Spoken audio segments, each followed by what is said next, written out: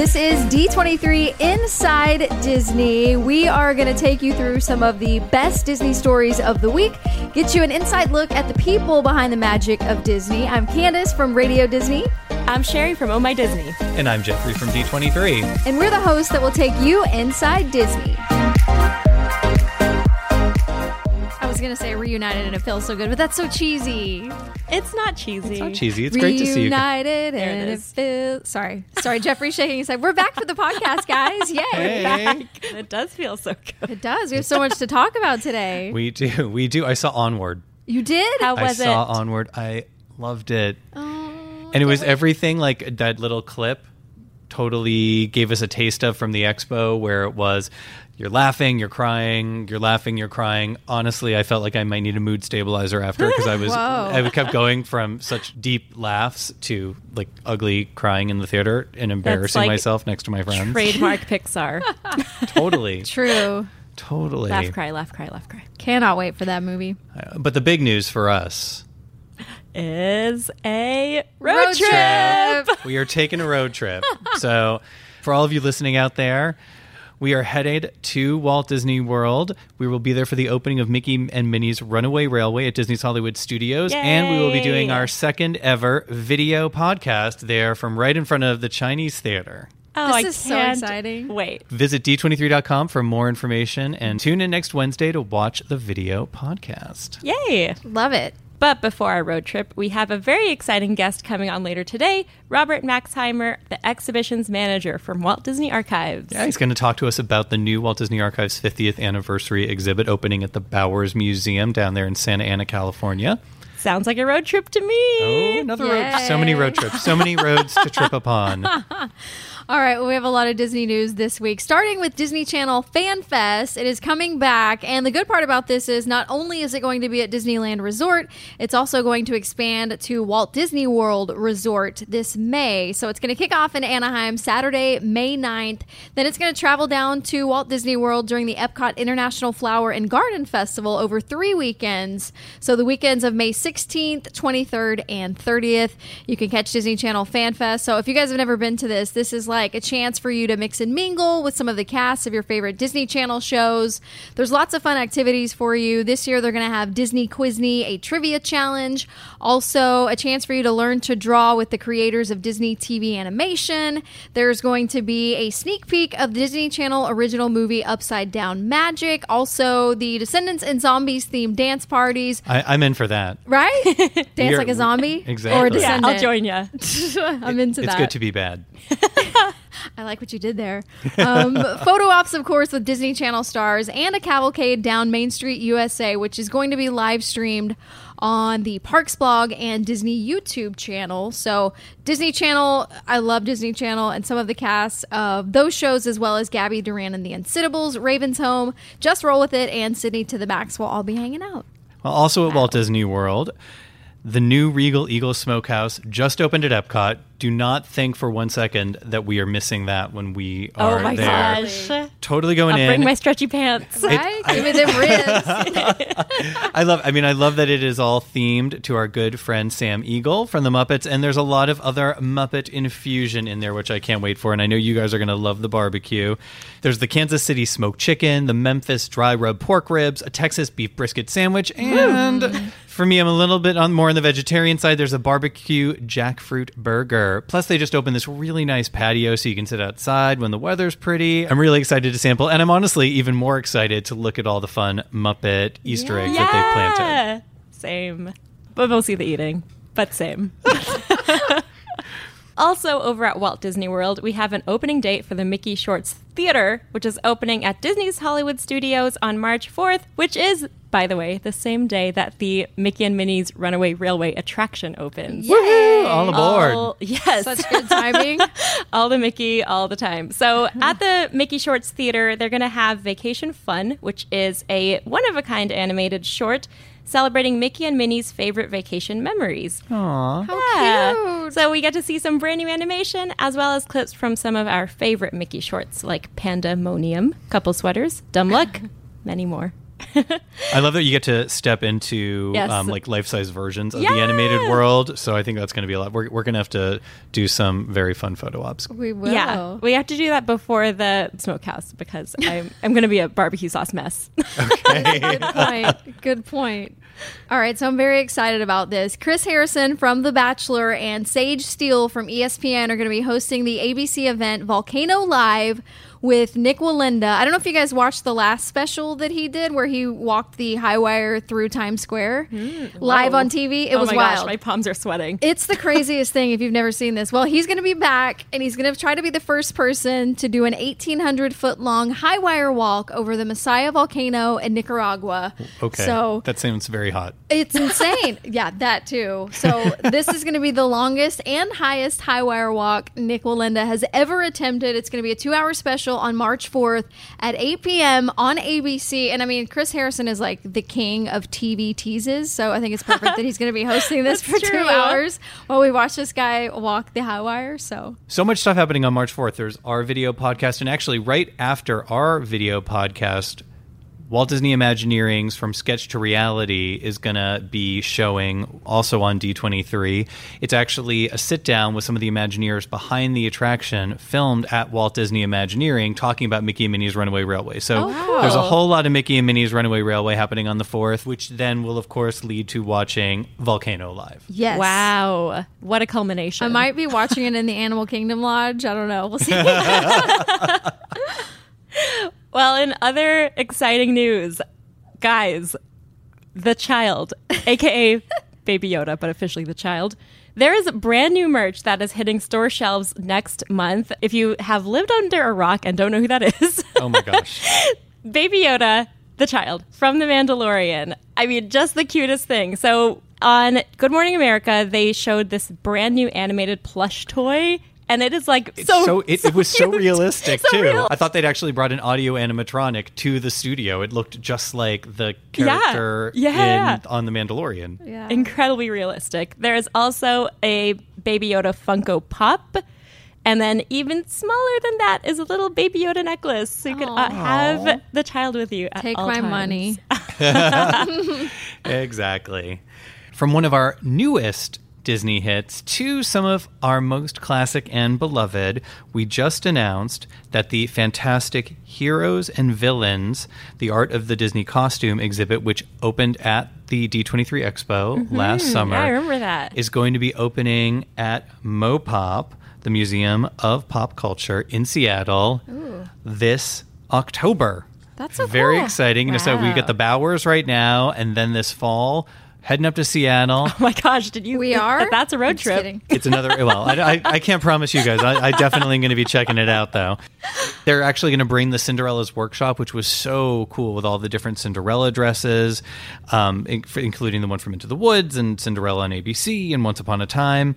The Disney heroes will be represented again, the Disney villains, and all the spaces between like the Maleficent and the Evil Queen and Captain Hook from Once Upon a Time. Such an incredible exhibit. I loved getting to get up close to so many of those beautiful, beautiful designs and see the intricate, amazing detail. So visit d23.com for more details on that. Now, also working on this exhibit happens to be my pal, the exhibitions manager from the Walt Disney Archives, Robert Maxheimer, who is here today to talk to us about the exhibit at the Bowers Museum. Welcome, Robert. Hi. Hi, Thanks Robert. for Welcome. thanks for having me on. Thanks for being here. Yeah, it's exciting. So tell us how you found your way to the Walt Disney Archives. What was your journey to get there? Oh, my journey was kind of all over the place. I went to school in Pittsburgh, Carnegie Mellon, for acting, and moved out here to pursue that. And in my spare time to make money, I was a carpenter at a scenic fabrication shop. We built large-scale exhibitions, Titanic and King Tut and that kind of thing. Whoa. And I did that for a long time, and then went over to a fine art installation shipping company where I met my boss at Disney, who would become my boss because Disney was a client. And he offered me a job, and I took it. And it's been over 5 years, so it's been great. That's how I ended up here. Congrats. What does an exhibitions manager do? So we have multiple displays and loans and exhibitions that we curate both internally and externally. At any given time, we have 20 to 30 displays going at the same time, so all over the world. So it's a matter of making sure that everything's kind of kept at the standards that we are trying to present to the public from an archives perspective and from a Walt Disney Company perspective, but also keeping everything on track as far as logistics and shipping and making sure everything is safely handled. Because at the end of the day, that's really our job, is we have these priceless artifacts that need to be safe handled. And it's kind of important. Yeah, if we, if anything goes wrong, it's my responsibility. So I try to do the best I can there. So Becky Klein, the Yes. director of the archives, was here a few weeks ago, or actually last year, I should say, which is still sort of a few weeks ago. Sure. Talked a little bit about the Archives 50th, but can you talk a little bit more specifically about how Inside the Walt Disney Archives came to be? Yes, it was a roundabout way. We work with a marketing team in Japan, and we've done 4 exhibitions with them. So they approached us for the new one. This was back in 2017. So they came and said, we want to do something focused on the archives and what you guys do there. And originally it was the Walt Disney Archives, warts and all. That's the way they pitched it to us. So we were like, Appealing title. I don't know if we're going to do warts and all, but we'll focus on the archives. It was going to be Princess and the Frog themed. Yeah, there you go. Yeah, that would have been cool. It was neat that they wanted to explore who we were as a department and what we do specifically. There was a lot of challenges, obviously, trying to curate something for a Japanese audience. A lot of people don't even know domestically what an archive is. So trying to explain that through a translation is very difficult. So we relied more on kind of thematic vignettes. So instead of focusing on the costume collection or the prop collection and how those are different and getting into those weeds, it was more of like Pirates of the Caribbean or Alice in Wonderland. And it was very successful. It traveled for 18 months. It saw millions of visitors over that time. So when we decided to bring it domestically and kind of curate it and retool it for a domestic audience, that really gave us the opportunity to look at it and say, okay, now we can really dive in and say, this is the prop, and this is how it's handled, and this is where it came from, and this, who made it, and the costume designers, and it's great. Personally, I'm really excited about it. I think people are gonna dig it. So, What is the oldest item in the exhibit? well, the oldest by year would be the gilded birdcage that Walt bought in New Orleans that kind of sparked his interest for audio animatronics. Wow. Well, let's be clear, though. It was already that old when he bought it. So it Correct. wasn't like he bought it in 1901 or whatever. No, it was yeah. made. It's early 1900s. We don't have an exact date, but very early 1900s. Wow. Is when it was manufactured. He bought it years later. But as far as the earliest that was produced or made by Disney, it's a megaphone from the Laugh-O-Grams that he would produce in his hometown with Roy. So that one dates back to 1919, Wow. I believe. I know that we have a lot of fabulous Disney geeks who listen, but for those who may not know what Laugh-O-Gram was, can you talk a little bit about that? It has incredible roots to the company, which are important. Yeah. So Laugh-O-Gram was a small studio that was started by Roy and Walt back in his hometown. They would produce mainly the Alice comedies, which was what originally got the contract to start the Walt Disney Company, which is another artifact that we'll have on display at the Bowers, which is super cool. It's the original documentation, the contract that was signed to form the company based on the Alice Comedies contract. So it's very cool. But yeah, that was what sparked the company as a whole, and they were able to move out here and start producing films. Of course, there's a lot of things that happen in between, but that's the general gist of it. It's a neat story. Yeah. Can you pick a favorite thing in the exhibit? Another cool thing that we did is that we were able to kind of expand when we added objects to this, and we took some out that were in Japan and really give the idea of how big our collection is. So we have, for example, the What About Bob puppets from the movie. Okay. And the reason, it might seem odd why that's in there, but the reason it's in there is because if you're looking at all of these props and costumes, to see something like that, it's like, oh, that's totally out of left field, you know? And then you start thinking, well, gosh, what else is in here? And then you look over here, and it's the Baloo head from the Jungle Book film. Personally, I love that object because it's from the 2016 Jungle Book that Jon Favreau did, and he made these puppets that are full scale to the animals so that the actor playing Mowgli could have something to interact with on the green screen on the soundstage. So they had these giant heads, and the blue one is massive, and they would act with it, you know, and that gives you an example of something that might not be a screen-worn, quote-unquote, object, but it's still a very important asset to our collection. So I really like that one. So we solicited questions for you. Some of them we've already given you from followers on social media using the hashtag D23 Inside Disney. And if you do have questions for any of our upcoming guests, we'll be posting those on social using that hashtag. And if you have questions for us, you can post them there too. Yeah, bring it. But Robert, so one question we got was, will there be any live streaming of anything from the exhibit that people can see who may not be able to make it there? Actually, we haven't announced anything yet, but we will be involved with D23 in a live streaming event for the exhibition that we have here at the Frank G. Wells on the studio lot.